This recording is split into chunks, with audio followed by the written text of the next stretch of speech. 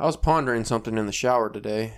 Okay. It was after I got home from work. Okay. I was washing the stank of the work day off of my body. Sure you were. That's what you were washing and when you were having this deep thought.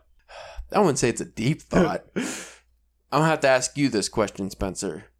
How often, you shower every day, I would imagine. Yeah. How often do you actually soap and lather and wash your legs? Legs? Below the penis and balls and all that stuff. Like Below the danger zone. Yeah. Say upper quad. Like actually get in there? Yeah, upper quad to feet. Probably not as much as I should. Right? I was thinking that. At least I always try to give the feet a good once over, but just because of all the sweat. Like, Yeah, you know what I get mean? that. But yeah, anything below the knee probably doesn't get as much of a good scrub. Yeah, because it should. I was using my manly body wash. That's not at all the woman's body wash because I was out. Smelling like roses and vanilla and lavender. And anyway, so I was washing as I do and got the old, the in the butt crack. Yeah. Just my bare hand raw like a animal. Hey, it used to be worse. Back in the day, they used to just use bar soap and then wash their face. Little kid goes in after his dad just washes his asshole and just washes his face with the raw bar soap. Use a loofah. Yeah. But I was washing and I looked down and, I'm blonde, so my hair's not real dark. Yeah. But my legs, they still got, solid hair on my legs. Yeah. And I was thinking, I barely wash these motherfuckers. Like, if I get dirt on me at work, I'll wash them. And like you said, I'll do the feet. But I don't just, soap up my legs all the time. And women, they shave, so they usually probably, have to, yeah. But I don't. And I was thinking, I bet no man does. Most men probably do not wash their legs adequately. But I feel like my legs are always the cleanest part of my body. They never look gross. And then I was looking at, the hairline, and it's very weird how we're designed as men. Yeah. I mean, there's obviously your fucking Robin Williams type just hair all super over. hair dudes. But for the most part, like me, my hair, my legs are hairy, goes up to the quad and it's hairy, stops right below the ass cheek, and just smooth baby ass, but the crack is like a forest, like just a black Cthulhu jungle of love. It's bad. And I was like, why is that? And then, the crotch is a little hairy. I mean, not anything abnormal, but the ass hair. But just in the middle, not on the smooth baby cheeks. The ass is always the worst for some reason, it seems like. Yeah. The one place where you wouldn't want any hair that involves your ass is where it's all at. I feel like if I was a gay man, I feel like my partner would be very disappointed if he first met me. Well, I'm pretty sure if you were a gay man, you'd probably have it all away. It would be all kind of clean, I'd imagine. Yeah, nobody's going near my BH, but nope. if you wanted him to, that's work. Get up in that ass. I don't understand why the hair goes there. And then it's you have hair on your arms, but and then, some people get hair all the way up to the neck from the arm. That's weird. There's this dude who at work. You might remember him from overnight, but his chest hair literally goes up and then into the neck of the facial hair. There's no just connects. Yeah, so it's weird when he shaves, and then I think when he shaves he has because it's enough to wear a normal shirt. It's coming out of it, it's popping out of it at the top of a normal t-shirt. There was a guy I saw on the internet. He had the beard, the super lined up black guy beard almost, but he's probably, I would imagine some kind of Arab or something. He was a Middle Eastern guy because they have great hair genetics when it comes to beard growth. But he had it all lined up, but his beard connected to the bottom of his neckline and wrapped around his head like a upside down halo. It was kind of cool, but it was weird. And then his cyber connected, but it was just below the ear was bald until it got to the hairline. I was like, why'd you do that? Doesn't make sense. But you bring up a good point. That's the one thing that sucks about white dude hair is just unless if you can get that grizzly mountain man thing going on. But you can't get a good fresh edge up and look all you can't get it lined up without looking like a douche. No. I was always disappointed in life because I'm blonde, and even though my hair has real blonde streaks in it, but it's more of I would say a dirty blonde. Yeah. But my beard, as you can see, is fucking damn near white blonde. Yeah. But I cannot grow a Brock Lesnar beard. Because Brock Lesnar is super, super blonde. almost white hair, but that motherfucker grow a Viking You beard. just want a flesh beard. Yeah, so I clearly did not get Viking genetics. I just got like shitty Hungarian genetics or something. I got my I don't know if you ever noticed whenever my facial hair grows out, especially if it's caught in a certain light, it gets that red tint to it. Yeah. Have you noticed that's the old Irish there kicking That's in? what my brother gets. He gets the red tint, and it's like, dude, you're not even a redhead. That doesn't Yeah, make like sense. people are like, oh, you dye your hair, and I'm like, no, what? Your beard's red. I'm like, so like that doesn't. Have you not ever met like an Irish person before? Like, and I'm not even like that Irish. Like, it's not like I'm super. I like there's like my grandfather on my dad's side is, but like it's not like I'm full blown Irish. Like I'm from Boston. Yeah, there's just all kinds of things sprinkled in your DNA. Yeah. Man. Same with mine. But again, we don't get like cool genetics. No. though. Like we're not super tall. Don't easily get muscular. Don't have cool facial hair. No. Oh, and speaking of super muscular, did you see people making fun of Jason Momoa's dad bod recently? Yeah, I posted about that because I didn't. I see don't that. ever get upset about celebrity gossip for the most part, but that infuriated me because I'm like, why is like Jason Momoa, whose vacation dad bod Yeah. is better than 90% of people's Right? normal bodies, and they were shaming him. Like, what fat fuck Cheeto eater is sitting there shaming him? Like, oh, look at this fucking tubby. He wasn't even tubby. He just wasn't flexing. No, and he's like, yeah, I'm a big- like you, like it was like relaxing, like because you can't stay at that Aquaman like all the time. I want you to be at 6% body fat all the time. Who cares if your brain's not functioning properly? And then I even heard like a rumor that it might even be for like a movie or something too. Like you know that he put on a little extra weight, which you just like he didn't even put on weight. It was just like, hey, don't work out for 2 weeks.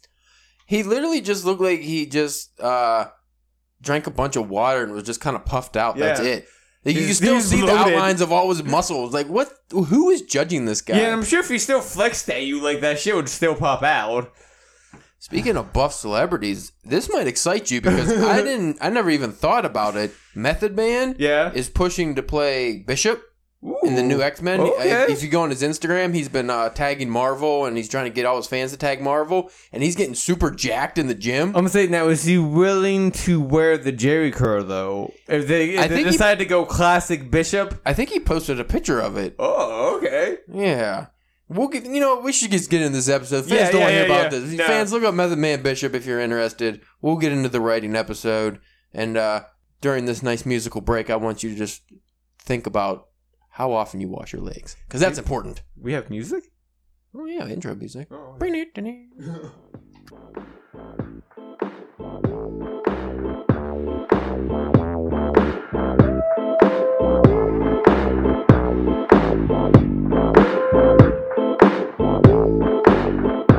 What's up? Oh, I didn't realize this was a '90s episode. What's up? Hey, you are listening to the Drunken Pen Writing Podcast. I wish I had like a big long Gene Simmons tongue. I'd just be licking everything. I am your host, Caleb James. With me, I didn't give you a name today. Oh, What are you drinking there? an orange crush. Orange Crush. The Croatian Crush Church. There you Alright, go. there we Spencer, go. the Croatian Crush. It's like Alright. an old wrestler name. Yeah, right. Yeah, I'm Like that. We're flying out the top tone bucker. Yeah, so if anybody doesn't think I come up with these off the top of my head, I quite often do. Today's episode is probably going to be way, way more sophisticated than that intro let on. That long 7-minute intro about washing and other I stuff. feel like I feel bad for the people who like were gonna listen to this for some kind of rating thing, and they're just like, what is this? I'm done. I'm done with this episode. We're like 30-something episodes into the main episode podcast format, so I think they know what they're getting into. If they don't, You would hope so. I thought about going back and editing the original episodes we posted because they get a lot of views. And that's not a good representation of us because they sound so shitty. I think I can go back and just like fix them up audio wise and then Okay. re-upload them. That's work. That's almost kind of like going back and rewriting like a story that you published a while ago. Yeah. So you just rather do something new. It's just, because like how we listen when we get a new podcast, you listen to a current episode, you like it, but then And you then go back to the original and it's like, And well, working your way through the backlog. sometime it's rough. And then, but like I almost kind of like that, like to see like where progression. the progression and how things came about and stuff like that. I think we only had like 5 episodes that sounded pretty shitty anyway. I think after then we started getting better. Anyway, today's episode, Ray Bradbury's greatest writing advice. And there's a lot of Ray Bradbury fans. I don't know if I read too much of his work, though. I know I've read some of his short stories, but I don't think I read any of his novels. Let me see what his most famous one is. I have not. I mean, we all know about Fahrenheit 451, but I have not read that.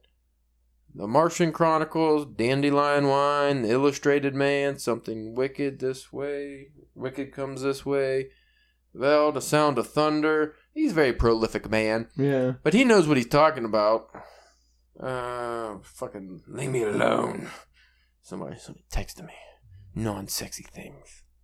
That's what happens, Spencer, when you're in a relationship for a very long time. You don't get sexy text messages anymore. You don't get sex pics. You don't get anything. You know what you get? We hang out the garbage. Or like the grocery list. Or we need milk. Milk and eggs. Milk and eggs. Always with the milk and eggs. I don't even like any of these things. My life is bullshit. Caleb, stop flipping the table. That's the thing. You can't even rage out in peace because you get yelled at for raging out. I'm just going to go sit in the bedroom. We need to talk. Oh, I think your only solace would be to just go into the shitter for as long as you get away with it.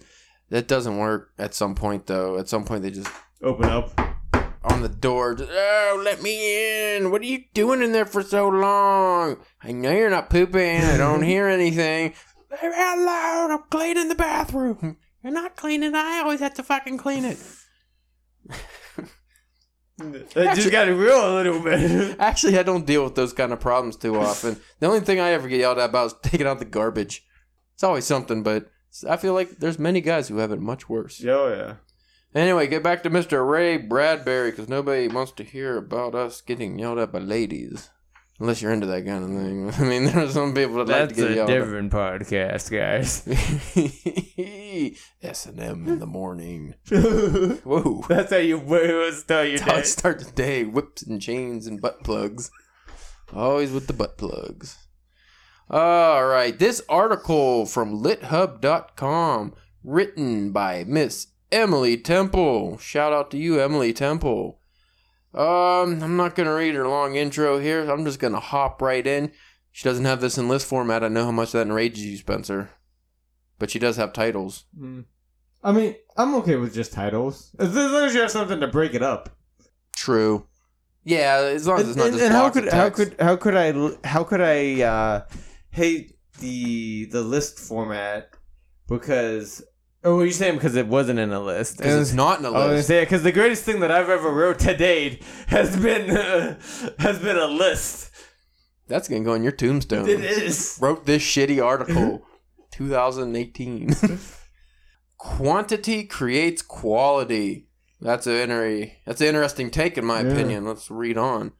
The best hygiene for beginning writers or intermediate writers is to write a hell of a lot of short stories. That is what we started doing, and I agree full-heartedly with that. If you can write one short story a week, it doesn't matter what the quality is to start, but at least you're practicing. And at the end of the year, you have 52 short stories. Well, damn. And I defy you to write 52 bad ones. That is true. Unless you really suck, it's hard to be that sucky. Can't be done? At the end of 30 weeks or 40 weeks or at the end of the year, all of a sudden a story will come that's just wonderful. Even if you only had one good story out of that, that's one good story. Yeah. And for a new writer who's just learning the process, that is muy bueno. That's good. That's what you want. This is from Telling the Truth, the keynote address of the 6th Annual Writers Symposium by the Sea, sponsored by Point Loma Nazarene University 2001. Did not think I was going to have to read a big chunk like that. I never read the word symposium. I don't think I like that. Good job. Better than that one word you could pronounce a couple episodes ago. I don't remember what that was. Yeah, I couldn't. I just remember you having trouble. Oh, yeah, that one. Fuck that word. That wasn't a real word. If I can't read it, it's not a real word. Symposium by the Sea sounds like something I'd like to go to. It just sounds fancy. Yeah. Sounds like you got to wear like a really cool hat and you have to have, but you don't actually wear the hat inside, obviously. Yeah, You no. give it to the doorman with your Dude. coat and Yeah. hangs it up. Or is there a coat man? I think there's a coat check man.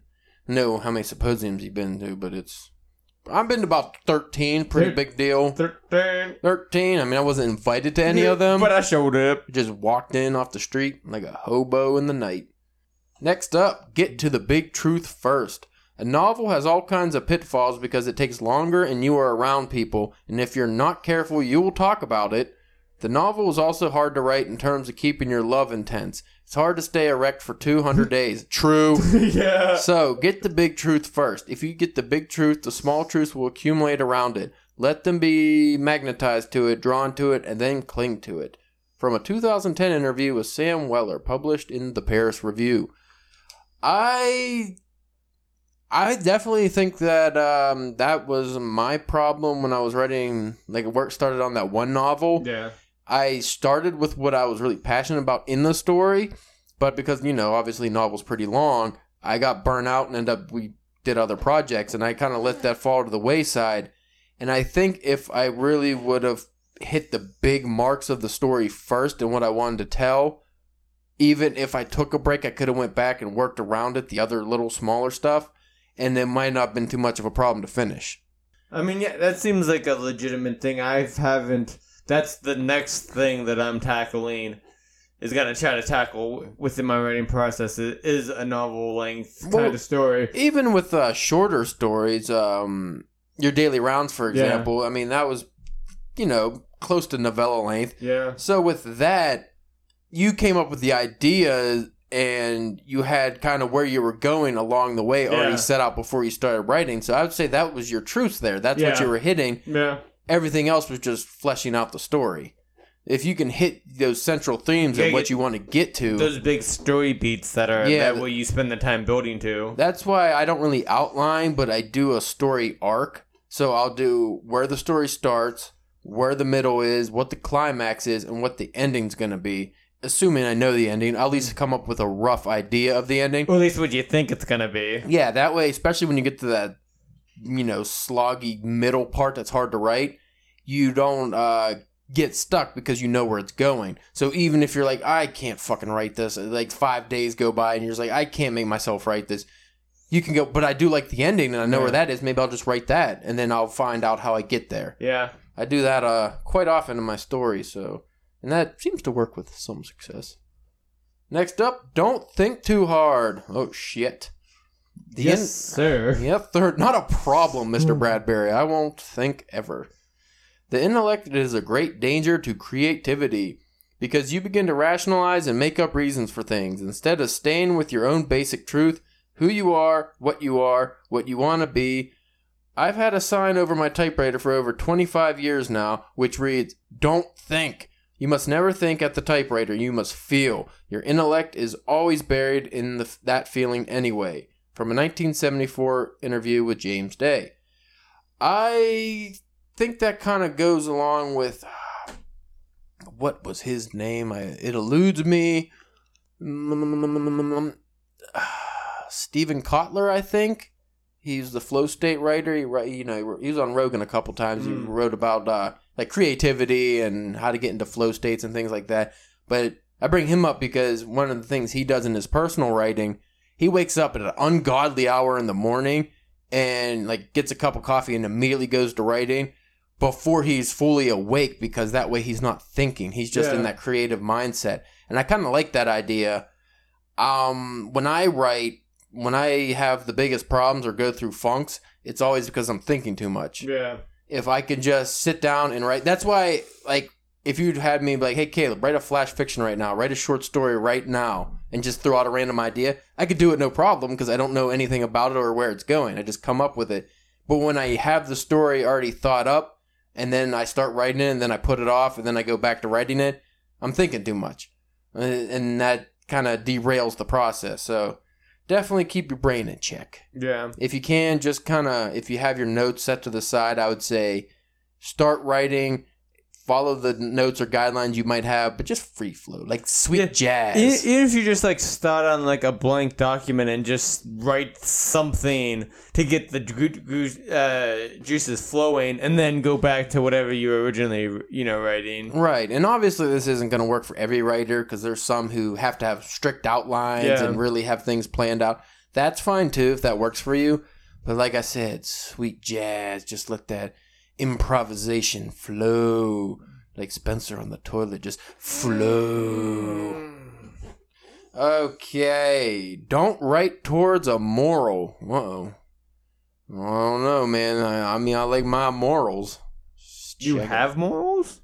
I don't have them. Oh, I you like say, them. oh, okay. I like writing about them. Fantasy. Oh, all right. Things you can't understand because you don't have human emotions. That sounds more accurate. Okay. My robot brain. Trying to write a cautionary story is fatal. Why is that in brackets? You must never do that. A lot of lousy novels come from people who want to do good. The do-gooder novel. The ecological novel. And if you tell me you're doing a novel or a film about how a woodsman spares a tree, I'm not going to go see it for a minute. From a 1995 interview with Playboy. That is actually pretty good advice because I never really thought about it. But if you set out, and I see this a lot on from Twitter writers, why they can't sell their work is because they set out to write, say, super pro trans book or gay rights book or whatever it is. If you're focused too hard on that and the storytelling comes second, you're gonna have problems. You want to tell a good story, and if it has a moral, great. And if there's an overall moral, say, gay rights or something, that's fine, and that's the fans will like that. But if that's what you're going into, if it's just like shoehorned in there not properly, you're just trying to put out almost your ideology, you might sell that to the people who are really hardcore into your ideology, but you're not gonna, I don't think, succeed. Like we were talking off air about Sleeping Beauties from Stephen King and Owen King. I said I read some of the reviews, and a lot of people were hating on the book because it had a lot of feminist themes. And like I said, neither of us read it yet, so we can't really judge, but I'm wondering, what if that was the case? Like, what if they went into that with that moral already in place? Like, hey, this is what we're going to write about. We're going to focus on what the world would be like if women were asleep or whatever the story's about. Maybe that helped tank the book if it didn't. I don't know if it did well or not, honestly, but that's always a pitfall a writer must avoid. Don't put yourself too deep into the book, your ideology, that is. Keep it, I would say, you want to insert yourself and your ideas into your work, but you don't want the reader to go, oh, this is just the author's opinion on everything. You don't want to make it so blatant that they can tell it's just you throwing what your thoughts are into the story. Yeah. And that just opens you up too, because like, I don't know about you, but I always hate whenever somebody talks about like a story and they're like, oh, that actually meant for this and that represented whatever, Yeah. And it's like, if you're doing that kind of stuff, like with the morals, that just opens it up more for that. Like, it can't just be a story. Just tell a good story. That's all I want. Just focus on the storytelling first. That's the main thing to take away. Writer's block is just a warning that you're doing the wrong things. What if you have a blockage and you don't know what to do about it? Laxative. Yeah. Well, it's obvious you're doing the wrong thing, aren't you? You're being warned, aren't you? Your subconscious is saying, I don't like you anymore. You're writing about things I don't give a damn for. If you have writer's block, you can cure it this evening by stopping what you're doing and writing something else. You picked the wrong subject. From Telling the Truth, the keynote address, that's way too much to read. Another Symposium by the Sea. I somewhat agree with that, but I will say there's times where my writer's block has nothing to do with the work, actually. Yeah. There's a lot of times where it's either just exhaustion, it's maybe I'm just not feeling the story at the moment because it's beyond what my current creativity levels. Just in a bad mood. Yeah, like I'm just not able to get to it at the time. Because there's a lot of things, what was it? One of the recent longer stories I wrote, it was probably close to novella length.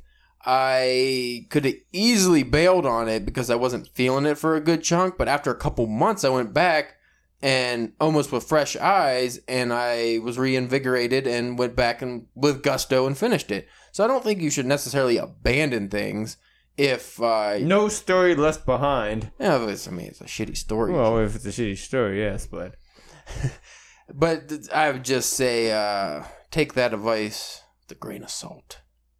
I mean, he might be right. He writes fucking good books. I don't know. And true, like, and that just might be like I mentioned earlier. If you're having a, writer block on one thing, start something else. That might get your ideas flowing and stuff like that, and then you can go back to the thing you were stuck on with this new energy. And yeah, that's what I usually do when I get that. Sometimes, again, if you're writing something that takes you in a direction that gets more murky and complicated than you expected. And say you're writing a sci-fi story and you hit a hard chunk of the story where you have to get real technical and you're just not in that frame of mind. Yeah. Well, if you go into a short story or something like you said, just take a little break and work on something else, maybe because that's easier, you knock that out with, fairly quickly, and then you're feeling good about yourself, you're more motivated, then you can go back and actually tackle the harder work. Because sometimes writing is just hard. Yeah. Sometimes you're telling a story and you get to some part that's difficult. Maybe it's not the story that's hard. It's the way you're trying to tell the story that's not working. Or you got to something and you're like, I did not do enough research on this thing. I don't feel like spending like 2 hours reading about this thing. Like, I can't. That gets me. Like the story I'm working on now about, the devil in Tokyo.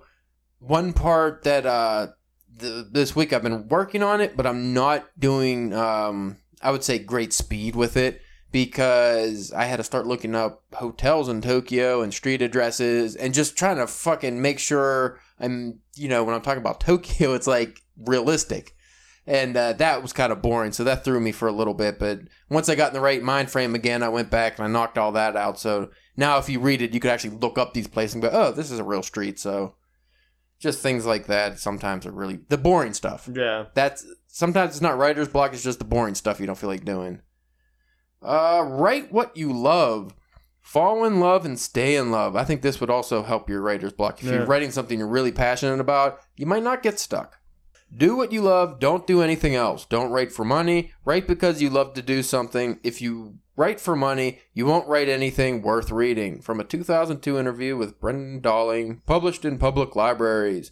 I want your loves to be multiple. I don't want you to be a snob about anything. Anything you love, you do it. It's got to be with a great sense of fun. Writing is not a serious business. It's a joy and a celebration. You should be having fun at it. Ignore the authors who say, oh my God, what work? Oh, Jesus Christ, No, to hell with that. It is not work. If it's work, stop it and do something else. From Telling the Truth, the keynote address at the 6 a.m. Symposium by the Sea, blah, blah, blah.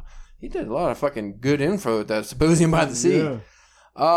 This actually goes along with a thread I had on Twitter today that a lot of people were fucking commenting on. I was having trouble keeping up. I asked about quitting, which we talked about in the past, about when or if anyone's quit their day job to become a full-time writer. And a big part of it was most people obviously didn't, or they want to. That's the dream, obviously, is that they want to. But some have, and they struggled. And the main thing is writing for money. Yeah. And I've always said, if you write for money, you're writing for the wrong reasons. Yeah. I mean, obviously we want to get rich and famous off of writing. That would be the dream. That's the goal. But that's not like why we write. If that's what, like if you're a painter and you're only painting because you want to sell in galleries and make millions of dollars, you're a douche. Yeah. Like you're not... You want somebody to have passion for what they're doing. And there's always that tricky balance that we've talked about before, that yes, it shouldn't be a job, but you need to treat it like you need to treat it like your job, especially if you're going for that full-time like writer, like to make a living off of it. Yes, you want to do what you love and you want to have it be your art and represent you, but you're going to have to take that like 5-hour chunk out of the day. Granted, maybe not all together. Maybe you do 2 hours here, 2 hours there, 1 more hour at night or something like that. But you have to put in that steady time and that work, like the same you'd put in, painters put in like hours and hours of time into one painting.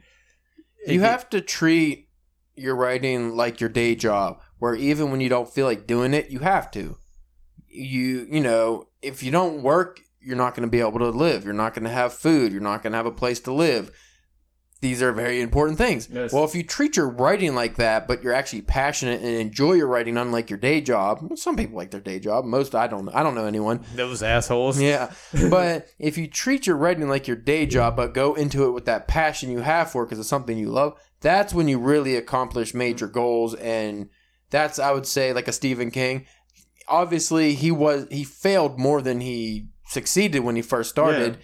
But it was because he loved writing and he treated it like a job that he was able to hit that next level and become famous and stuff.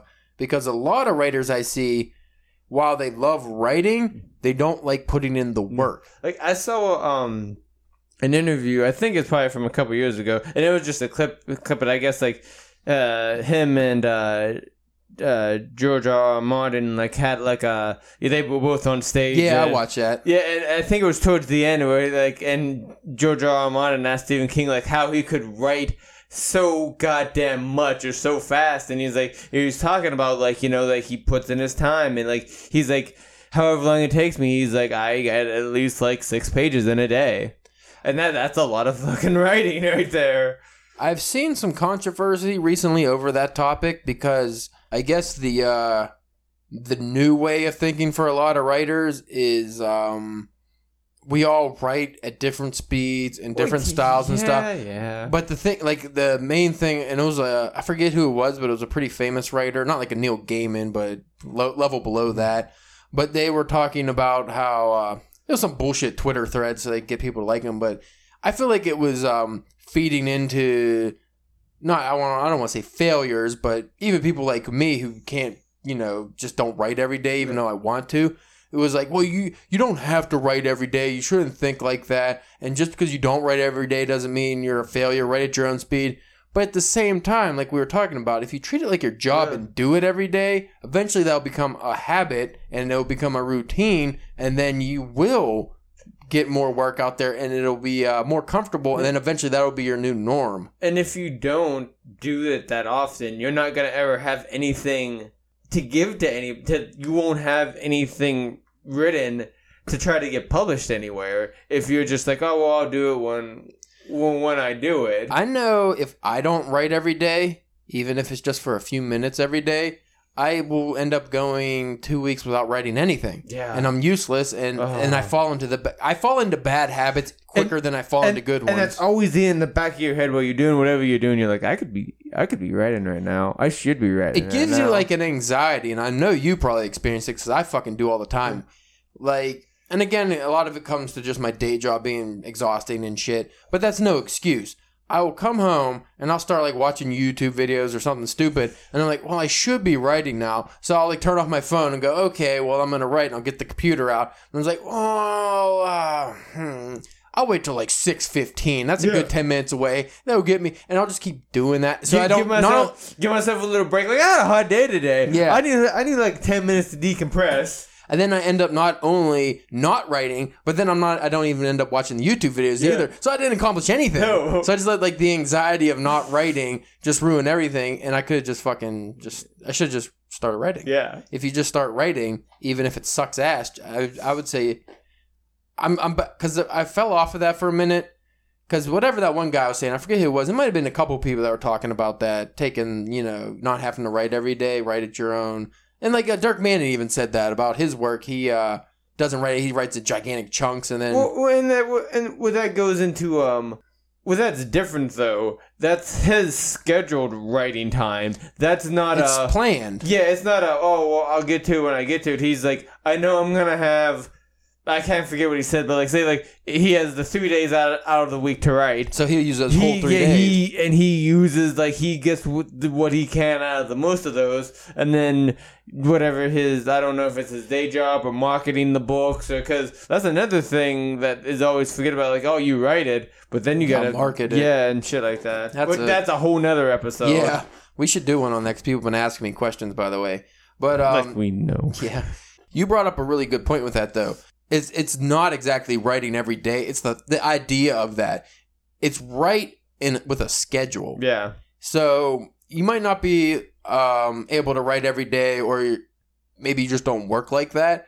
But if you schedule your writing to when you can and actually follow that schedule, that's what you should really be doing. So if you only write Thursday, Friday, and Saturday, make sure you write Thursday, Friday, and Saturday, and then that you're fine. You're not going to feel shitty. You don't have to actually write every day. It's more of the idea of just being consistent. Yeah.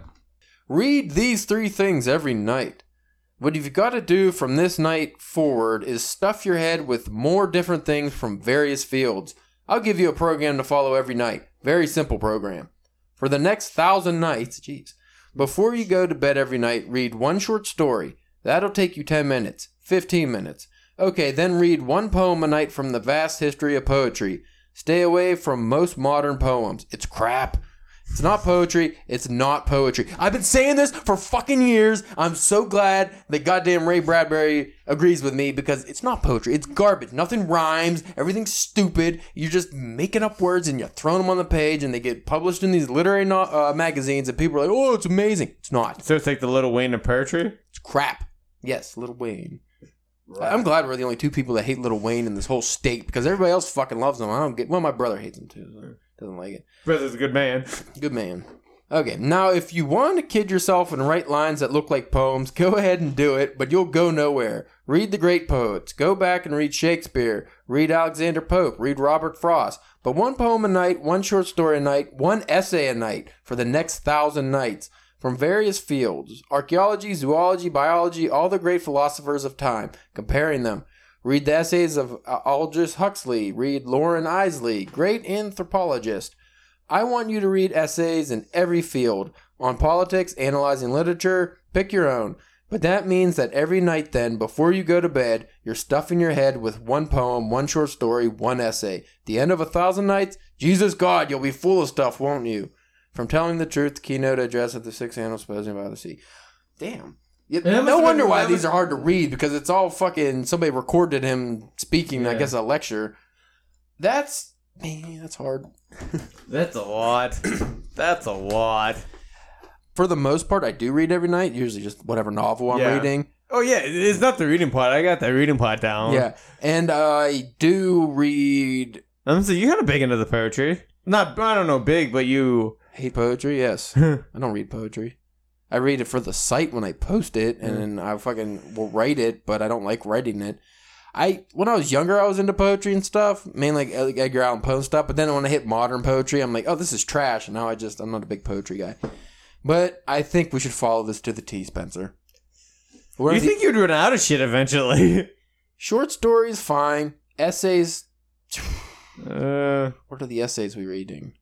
Could it be like a New Yorker article? Does it have to be a straight... I don't know, like an actual essay that I read. Actually, there's a website I follow that has like classic short stories on them, and it tells you how many minutes each story is to read, like our site does. Yes. So maybe I'll send you the link to that, and you could like read some shorter ones from time to time. But the essays, like in the poetry, I feel like when I read poetry anymore, I'm not really reading it. You're just going through the motions. Just looking at it. The words go in my brain, but they're not developing anything. There's some good, like Dylan Thomas or like older poets that I like. Like, I'll actually take something away from that, but modern poetry, no. But what about the essays? Are we going to do that, Spencer? Before bed? How much fucking time do you have, Ray Bradbury? I don't got 5 hours before bed. Right? I can spend that 5 hours sleeping. Yeah. Just do Audible. Okay, can I listen to an essay? Does that count? I mean, I get what he's saying, though. You want to fill your head with all angles. Now, maybe if you did one night you did a short story, one night you did an essay. But to do all 3 each night? Jesus. I like where he's coming from, and I would say like we could probably both do better by reading more philosophy and stuff that we could actually incorporate into our writing. And I mean, I do read philosophy from time to time. I don't know about the goddamn essays, man. I have to be in the mood for an essay. And then it also has to be something I give a shit about. Yeah, like everything he just said, like zoology, archaeology. You know what? Fuck that. Hold on. 2001 is when he fucking was at the symposium. So you know what? I say our essays are covered by the podcast we listen to by now. Because that wasn't a thing, but that's the same thing. Yeah. Like, you listen to a Dan Carlin hardcore history, that's a goddamn lecture. Yeah. I feel like lectures could replace the essay part, and I do that every single day. I think I'm good. But, like, I mean, what podcast are you listening to? Like, does the Rogan fall into that? Does that cover that kind of category? Sometimes, depending who's on. You don't listen to Dan Carlin? No. They're really long. They're like 4 hours. Yeah. And then, like, I never catch them, like, the new ones to, like, and then, like, because, like... It's like series. And you have to, like, pay for them, too, sometime. They're on like the podcast apps. It's just, I think, it's newer ones you pay for. It's only like $1. And I think... it's not like it's expensive. Well, I think Rogan even said if you, like, just message him or something, he can just give them to you for free. He doesn't care. But, I listened to... Japanese podcast abroad in Japan. It's a British dude that lives in Japan, but that's more entertainment. There's just lots of fucks and shits and dicks.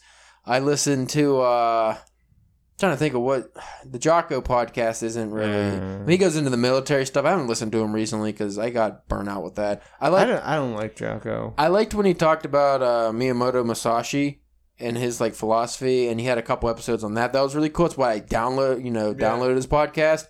Or subscribe to it, rather. And then he just started talking about military and killing people. I'm like, all right. I'm not waking up at 4:30 in the morning doing clean and jerks. Like, fuck you, guy. I'm not posting pictures of my watch at 4 a.m. every day on Instagram. I follow... I'm trying to think. What is the other podcast? There's at least one educational. I follow a couple writing podcasts that are kind of essayists, I would say. Regardless, I think podcasts can replace the essay. Yeah. There's definitely ones out there you could find. I think it's just the information is the main thing to get. And then the short stories, I would say, for writing styles and stuff.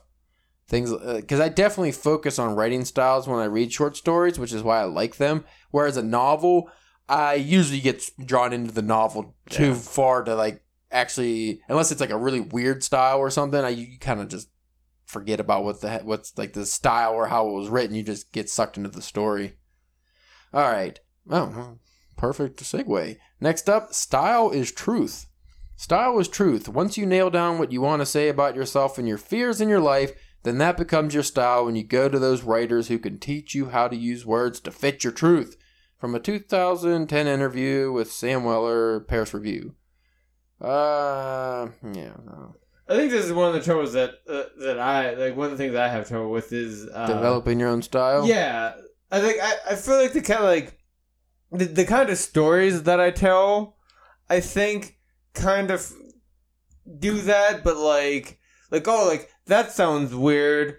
Like that seems like something that he would write about. Like I think if there's anybody who's read like a lot of stuff from our website, like if they saw it someplace else, just that kind of seems like his idea. Yeah. But then when it actually gets into the actual writing of it, I don't know how much I guess you've read a lot of my stuff, so I guess you would maybe be able to tell, like, if it, like, can, like, I don't, stand out might be the wrong word, but, like, differentiate from, like, any other art writers, way that they tell a story. Your style has kind of, like, a Kafka or Hemingway nature to it, where it's usually more to the point. And maybe even like a Lovecraft without the crazy vocabulary and thesaurus. And the racism. And the racism. I just wanted to point that without the racism. Without the racism. Yeah, because your style has kind of a direct to the point. You're just telling the story, so you don't go metaphor heavy. And I said Lovecraft because, we talked about this in the past. I guess you switch between third person or first person. Like Lovecraft was a lot of first person.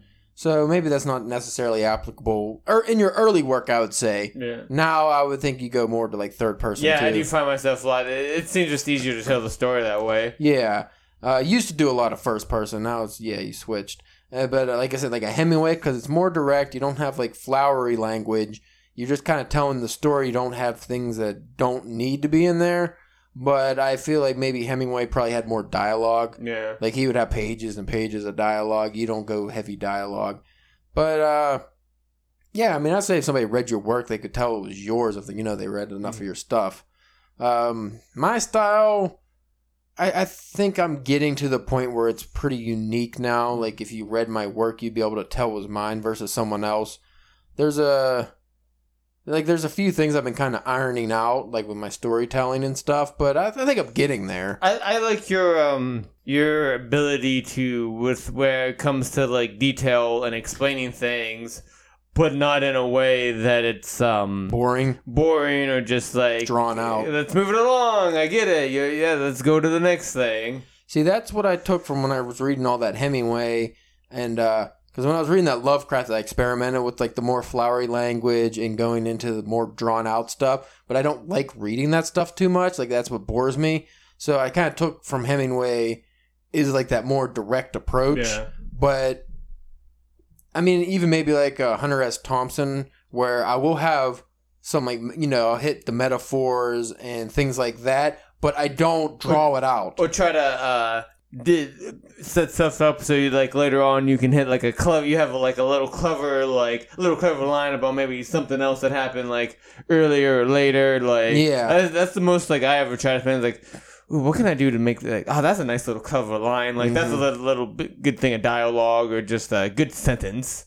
Yeah, that's definitely one thing you do is you hit those nice little beats that keep the story progressing and like a lot of writers, they go into info dumps where they'll just tell you a backlog of shit that's not like they don't have a good flow. Your stories always seem to progress. Like you start at point A, you get to point Z. Yeah. You don't hit all these fucking other bullshit. Like, so that's always good because a lot it's of like a bullet train. Yeah, because I've read some submissions where people they just too much side nonsense, and it's just like I don't need. The Dean Koontz, the leaf was crinkly, but then I'm going to explain the veins of the leaf, and I'm going to go into the brittleness. It's a fucking leaf. It has nothing to do with the story. Yeah, Get to it. Yeah, it's like if that leaf like landed on somebody and murdered them. Like, okay, all right. That might make sense, but if it's just laying there in the background. Yeah, when you focus on the wrong things, that's... Damn it. That's another good segue. Metaphors make great stories. We're just getting all over the place. If you're a storyteller, that's why I feel like we're starting to know what we're talking about. Because when we read these kind of things, like I find like, oh, we're already talking about the topic at hand. Because trust us, there wasn't much, like, it's not like we read through this really. No, I didn't look at it at all. I literally looked at nothing. Just the title. If you're a storyteller, that's what makes a great story. I think the reason my stories have been so successful is that I have a strong sense of metaphor. And that with my stories, you can remember it because I grew up on Greek myths, Roman myths, Egyptian myths, and the Norse Eddas. So when you have influences like that, your metaphors are so strong that people can't forget them. From a 2001 interview with James Hibbard published in Salon.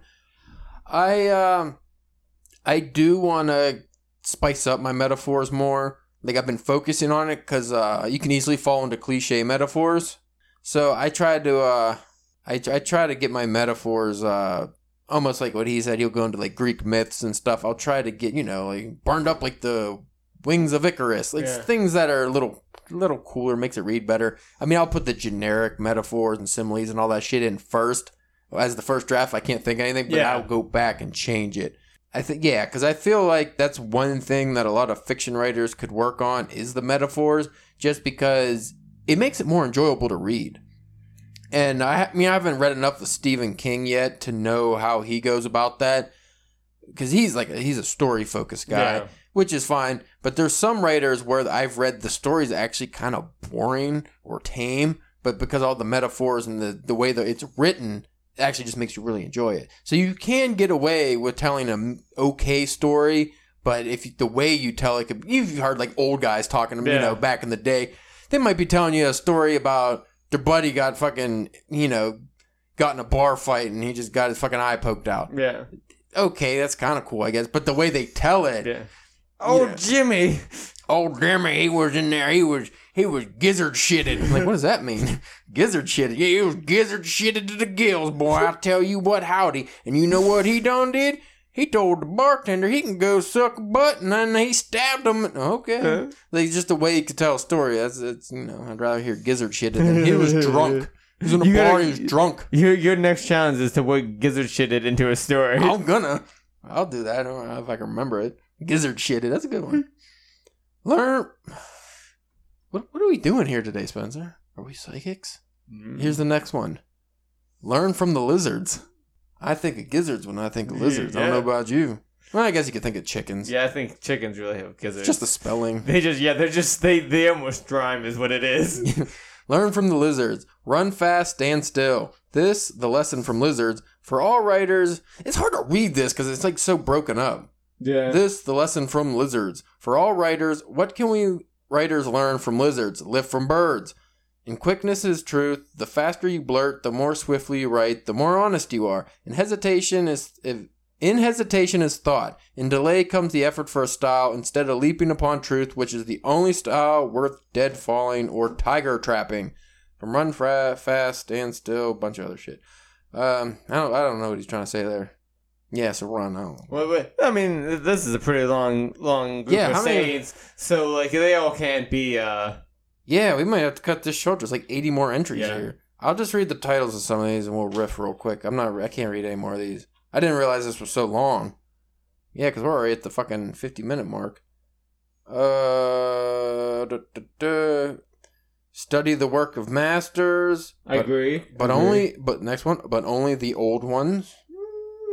Again, that depends on like if you want to be like a sci-fi writer, if that's like your main focus and you just want to write sci-fi. Now granted, there's a lot of great old sci-fi out there, but I'm sure that there's probably still like not as old. You know, I mean, I don't know. I mean, I would say this works if you're thinking about old writers, as in they're not really going to go out of style because it's already established. Yeah, okay. So you read a Lovecraft, you're getting a Lovecraft story. You're not gonna Lovecraft's not gonna suddenly write a new story that's completely different. Like, you know, it's already cemented what he wrote.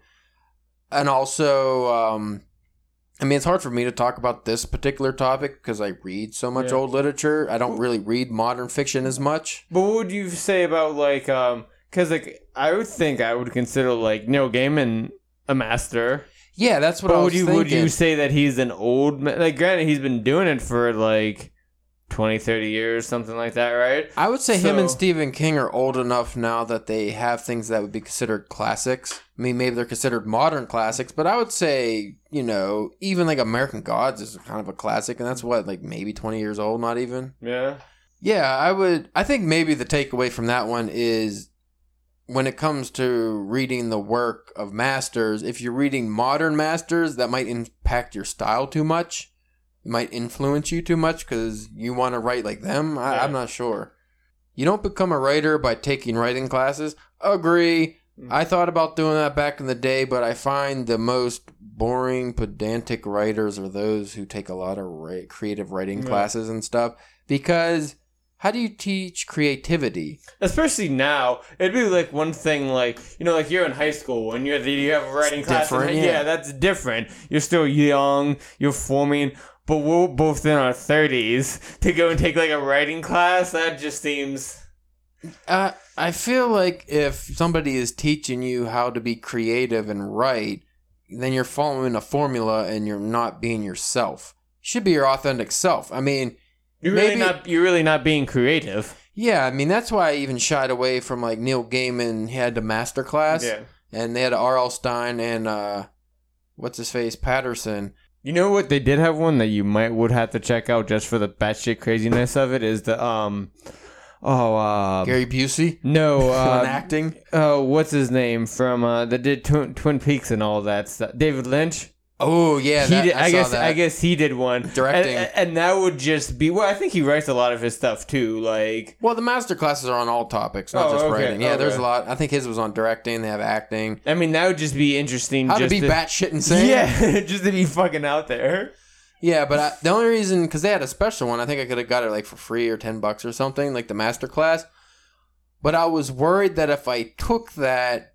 Because it's like five hours long. Yeah. I was worried if I took that, then all of a sudden I'm going to kind of be writing like Neil Gaiman. See, I think that if you're going to watch something like that, it would have to be more in a mindset of, I'm watching this for more of an entertainment. Yeah. You know, like, I really like Neil Gaiman. I like his work. I like watching, like, interviews that he's in and things like that. So I think it would just be kind of cool to listen to him for a couple hours, shoot the shit about about writing his process, and not so much of like, sitting there with like a notepad trying to take notes and stuff like that. Well, I don't think the master classes would even be that bad in regards to what I'm talking about, because creative writing classes, you're writing and then you're getting judged by the teacher on your writing. Who knows what the fuck that he's like? Who gives him the, Yeah, and even if he's like an established, famous writer or something, it's your story. So is he going to tell... I mean, it's one thing to say, okay, this isn't that good, or here's where you kind of messed up or something.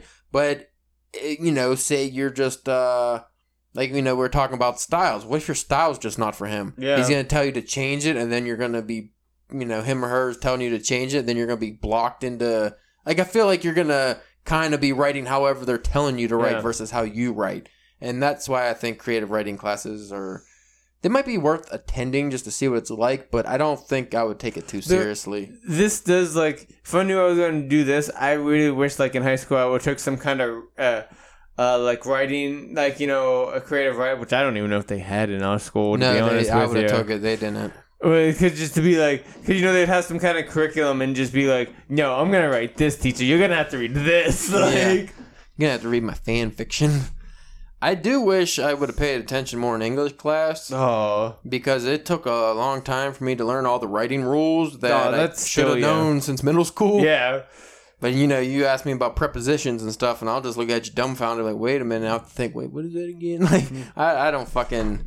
Prep a what? I think I do a pretty solid job at editing now, but I don't think I would be very good in a professional environment where you're supposed to know some shit. Write when the idea strikes. I write down the ideas usually. Yeah. I don't let them just fall to the wayside and think I'll get to them later, but again, I'm not reading this anymore, so... I would say, if you have the time, obviously, you know what? Everybody has the time to, if an idea strikes you, to at least jot down your phone. Definitely. Yeah, definitely. Unless you're a heart surgeon or something, most likely you can, even if you're at work, fucking cut to the side for 5 seconds just to write down topic points. Yeah, even if it's just in a text message or something, and don't send it to yourself or something. Yeah, whatever you gotta do, just get a note feature on your phone. That's what I do. I do that all the time. Actually, I'll be driving, I'll get an idea, I'll pull over and actually. Write down some stuff real quick. Go your own way. That goes what we were talking about creative writing, where it's kind of your style. I mean, you want to know the rules of writing. Maybe you want to know how to be able to tell a good story from, start to finish, but you got to do it your own way. Yeah. Because if you're doing it somebody else's way, why is somebody reading you? They can read somebody else. If you're going to write like Stephen King, I'll just read Stephen King. I think Dane Coons had that problem. Yeah. I think Joe Hill probably had that problem for a while, which is why he was Joe Hill, not Joe King, is because he didn't want to be like his dad. I mean, not that it was a bad thing. He just wanted to... he wanted his own. He wanted to be his own writer, and which is why he did Lock and Key and stuff. Oh, yeah. He did it an original way. Practice word association. I'm not going into that. Take off the safety harness. You've got to jump off the cliff all the time and build your wings on the way down. That's not very... I guess that's kind of just saying, dive into your writing. And maybe try writing you might not know about, you might not be a good thriller. Realize you might fail, but you're trying it anyway. Yeah. Live dangerously, my friends. Write only for yourself. That's a good way. If you're writing to make other people happy, you'll never succeed. Write the stories that you want to read. Again, it's your stories. So if you're writing what you want, usually you're writing a story because it's not out there. Yeah. That's why I hate a lot of YA. No, hate, but I have a strong disdain for a lot of YA writers is because they're writing stories that are already told and they're just telling it maybe different or with different characters. So that the next group of young kids who the one kids, they grew up already and they get this fresh batch that you can just hit them with the same story because they don't know. Yeah. That's not cool. Be original. So I would say tell your stories that you would like to read because it's not on the market. Yeah. Use every experience that touches you. I would say any experience. I wouldn't say every experience. I mean, there's a lot of things that touch me. I get what he's saying. You have a heartfelt moment in your life or something. And when we've talked about this before, to kind of be a good writer, you have to go out there. You got to do some shit. You got to live. Yeah. You got to. do some. I mean, look at Hunter H. Thompson. Like, Right. you don't want to go that bad, but you know, I he definitely has some things he could write about. Well, for instance, say you like there's a lot of small things in your day. I think this is what that's more touching on. Is there's a lot of small things in your day that you probably ignore, or I mean, it's something like say you're at work, you're having a bad day, and like a customer was just like a little extra nice to you, and that kind of made you feel good. That's something you're like, oh, that's cool. And you can probably forget about it, and that's the end of that. But if you actually work, you could work that into your writing. Yeah. Maybe that's a character development or a way to show a character has emotion, things like that. You can work all these little moments of your day into your stories. Indulge in your own personal madness. I do that all the time. Sometimes it's very detrimental, but whatever. Detrimental. Don't be afraid to cut. Yes, don't. You gotta cut, man. Yeah. I've cut sentences and paragraphs that I loved. Mm-hmm. I thought it was brilliant, and I wanted to lick it and taste it and make sweet, sweet love to it. But you know what? I had to cut it because it didn't fit the story. And you know what you do, maybe? Use it in another story. Yeah, just copy paste that son of a bitch, put it in a blank, keep it there, and you might be able to repurpose it for something. Not for primetime ideas. That's where you go. Like Saturday Night Live, people that are the prime, you got the primetime players, and then you got the guys that are just bit role players until they move on up. That idea doesn't get checked. It just gets moved to the side till it's ready. Gotta let it, marinate? I was gonna say ferment, but that's a little gross. Yeah, I guess marinate's the word. Don't be afraid to write crap either. Well, yeah, gotta write some poo-poo. It's not all gonna be good. It's good. That goes with the writing a short story every week. Not all gonna be good. Yeah. We've had a lot of stinkers we put out. Yep. Get comfortable with the idea of work, obviously, and you'll never really have to do it, of course. If you, like we were talking about the routines, if you get to the point where writing every day is something, or not writing just every day, but consistently, is something that you end up, you do it so much that it's not a chore anymore, and you start to enjoy it. Yeah. So that's a good thing. Surround yourself with true believers. Get rid of those friends of yours who make fun of you and don't believe in you. Fucking right. Harder said than done, or not necessarily. Gotta have friends first. It's not so much difficult getting rid of those people. It's difficult finding those people to begin with. Yeah. Well, this goes with. I was thinking about maybe doing an episode about this, but I'm not sure. But talking about it was like a tweet I did the other day that was super popular about just I want to sound like a douche. Super popular, but no, it did. It got like way more interaction than I expected. It was like fucking 300 hearts and all this shit. I was like, Jesus. Like I had to interact with all these people for like 5 hours about it. But it was about like close family and friends not reading your work and stuff. It's hard when you're a writer because again, not everybody's a reader, which is fine. Yeah. People don't like reading.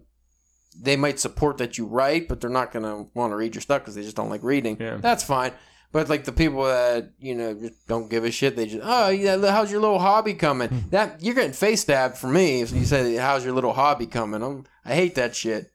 It's like if it was a hobby, I wouldn't be spending all this fucking money on podcast equipment and learning shit. And it's only a hobby until all of a sudden you make it, and then they're sucking your ball sack because they're like, oh, you're a famous writer. That's what they like. They say the overnight success that took 30 years to make. Really. Write a little every day. Yep. Yes, gotta do that. Yep. Live in the goddamn library. That was from the 2001 symposium. So, you don't gotta do that anymore because you got the internet. Just get yourself a Kindle. Yeah, or get something. a Kindle. Or whatever, Internet. Old school jukebox. I don't know what I'm saying. And in the end, I have 3 rules to live by. 1, get your work done. If that doesn't work, shut up and drink your gin. And when all else fails, run like hell. Okay. I'm all good until the running bit. You don't want the athleticism associated with running because your cardio sucks, or you just don't want to run away. It's an all-around laziness of... Right. And then, too, you don't want to be going running after you have that gin. Oh, no. Yeah, that's all else fails. Running with lots of gin in your body, you're going to be tore the fuck up. So what's your takeaway from this? Anything deep and worth telling? Just that I think that he brought up, a lot of great points, and the things that, the things he was talking about, most of them are things that you should take into your writing, that can help you. Oh, I agree. Again, folks, if you want to check out this article in greater detail and be able to, go into what we weren't able to cover, or actually read because my terrible fucking rendition. It probably doesn't come across as good as the actual article. You can go to fucking jiggle buttsack. No, sorry, I always hit this fucking thing. You can go to lithub.com/Ray Bradbury. Yeah, I'm not reading all that. So lithub.com is called Ray Bradbury's Greatest Writing Advice by Emily Temple. And it's a very good article, Yes. Miss Temple. Yes. Thank you for... we should start... I wish I can find... Because they never have the fucking links to their social media. And I can never find them when I search. Wait, she might. I didn't look at the bottom. No, it just has her biography, which sucks. Not her biography, but the fact that The fact that she doesn't have the social media links, because I want to find these people. Like, hey, I really liked your article. Yeah. We're gonna put it in the pocket. I would love to do that, but so far I never can find anybody's fucking links. and we're not gonna go searching for you. Yeah, I'm not gonna search that hard. That's work. We'll just use your stuff. We don't make money off of this anyway, so it's like, especially when we start making money off the podcast, then I'm definitely gonna do that because I'm not stealing people's shit. Yeah. But as we don't make any money, we're pretty much just sending people to the article. But anyway, check that out because that was a great article. And if you love writing as much as we do, you will want to take some knowledge away from Mr. Ray Bradbury because he knew what the hell he was doing. That he did. All right, you folks, take it easy on. Won't be over here drinking and stuff. Drinking. Getting that purple drink. What? So anyway, I was in this bar, right? And this guy was gizzard shitted. Oh, wow. That was double the fucked up. And he was at the bar, right? And the bartender slid him a shot. No. Mickey. He slid him a shot, right? God downs the shot. Hey, this ain't the bourbon I ordered. This is vodka, you grimy fuck. Bartender didn't like that talk too much. You know what he did? What he did? Told him kindly get out of my bar after paying your tab. Get on out of here. Get on out. And you know what the drunk did? The shit gizzard drunk? You got on out? Paid his tab and he got on out. After he poked some dude's eye out.